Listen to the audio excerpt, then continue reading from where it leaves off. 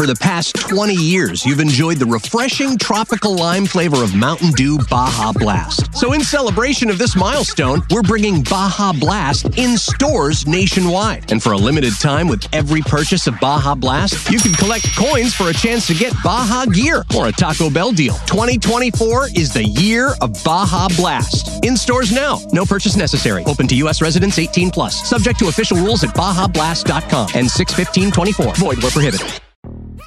Yo, Trey. Kevin, what's up, man? You know, I've been thinking, what would have happened if the NBA never vetoes the Chris Paul trade to the Lakers and we get CP3 in the same backcourt as Kobe in LA? Well, you get a very happy Jack Nicholson for sure. And the Lakers probably win a bunch more championships. CP3 finally gets a ring or 2 or 3, and the Kardashian empire is forever altered. What did you just say? Hey, everybody, I'm Trey Wingo. And I'm Kevin Frazier, and we're teaming up on a new weekly sports podcast from Wondery, Alternate Routes. As former Sports Center anchors and current sports obsessives, we're consumed by all the what-if questions that make being a sports fan so excruciatingly fun. If you're like us, then you also live and die on the fallout from every drop pass. Or play call. Each week on Alternate Routes, we'll take a flashpoint in sports, break down what actually happened, then explore every alternate scenario and the ripple effects it would have caused. Follow Alternate Routes on the Wondery app or wherever you get your podcasts. You can listen early and ad-free right now by joining Wondery Plus. Welcome back to You Better You Bet, brought to you by BetMGM with Nick Costos and Ken Barkley on the BetQL network. Some thank yous to dole out before we close the show with our bets and more line movement. What a great... Jake, bring it up a little bit. A little bit more.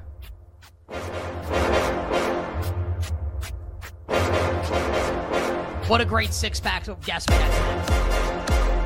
How about Matt Moore? Rob Pizzola. Baldy. Will Brinson. The Glass Man. Eric Eager. Our executive producer, Alex Fasano. Technical director,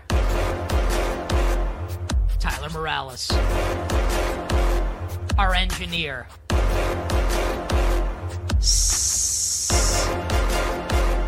and our video producer, Mike Breezy.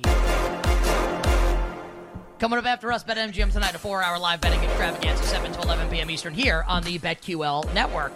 Ken, let's close with a couple more games. I can't believe the beat just goes. I can't believe it just goes like that for that long with no other alterations. It just goes for like a minute. The exact same. Outrageously good. Yes. I was waiting for something different to happen as you were talking. It's like, I can't believe it just keeps going. It's ridiculous. Wait for it.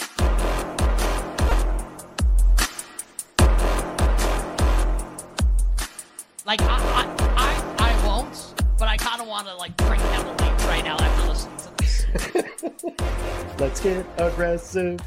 Like, this makes me want to get, like drunk to the point of ignorance, I think is really what this beat is making me want. I won't do it, but it's what it makes me want to do.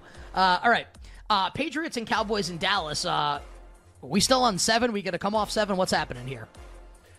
Kind of already came off it in a few places. If you want to bet 7 with the New England Patriots plus 7, the minus 110s are all gone.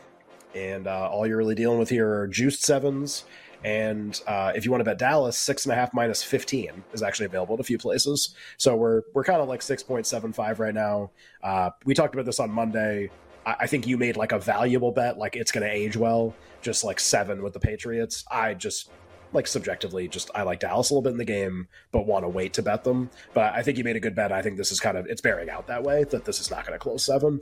And so I think you're in good. And now I have to figure out if I want to play Dallas, how far does it drop? Do I get an opportunity to bet them like 6.5 or 6 or something? And then, what ends up happening from there? The total in the game has stayed the same despite the side movement, looking like about 43 right now. All right, and let's close here. Monday Night Football, the Giants and the Seahawks here. We've seen some interesting moves here on both the side and the total in this game. Yeah, I mean, we talked about a bunch of games where like a team could be a 1-point favorite, and at the same time, the other team at another sportsbook could be a 1-point favorite because just like the value of a game ending in a tie is very small. Like there is no value in that. Almost not going to happen very often. So one book could deal, team A -1. The other book could deal team B -1. There's not really like a lot going on there. That's kind of what this market has turned into to a certain extent. So we saw the Giants get out to like 1.5 kind of everywhere yesterday. Hashtag spot, like a really good spot for them. Like Seattle's going on the road to their place. The Giants have a ton of extra rest. They played Thursday against San Francisco. Now it's a Monday night game. Should get players back from injury. Like I think there's a lot of belief this is going to be a really good version of the Giants that plays in this game. I don't know if that's going to be right, but I do get that vibe, and the market's moving in that direction. A little bit of buyback on Seattle today, or just line movement in their favor, kind of puts this in like a pick. Giants by 1, like the money line is almost close to the same both ways now. That's kind of the market that we're looking at right now. The total has continued to go up. So you bet 46.5, right? If I'm not mistaken, in the game when you bet the over. Is that right, Nick? Yep, 46.5, correct. So it was 47 in a lot of places. You talked about that already. Maybe that was yesterday.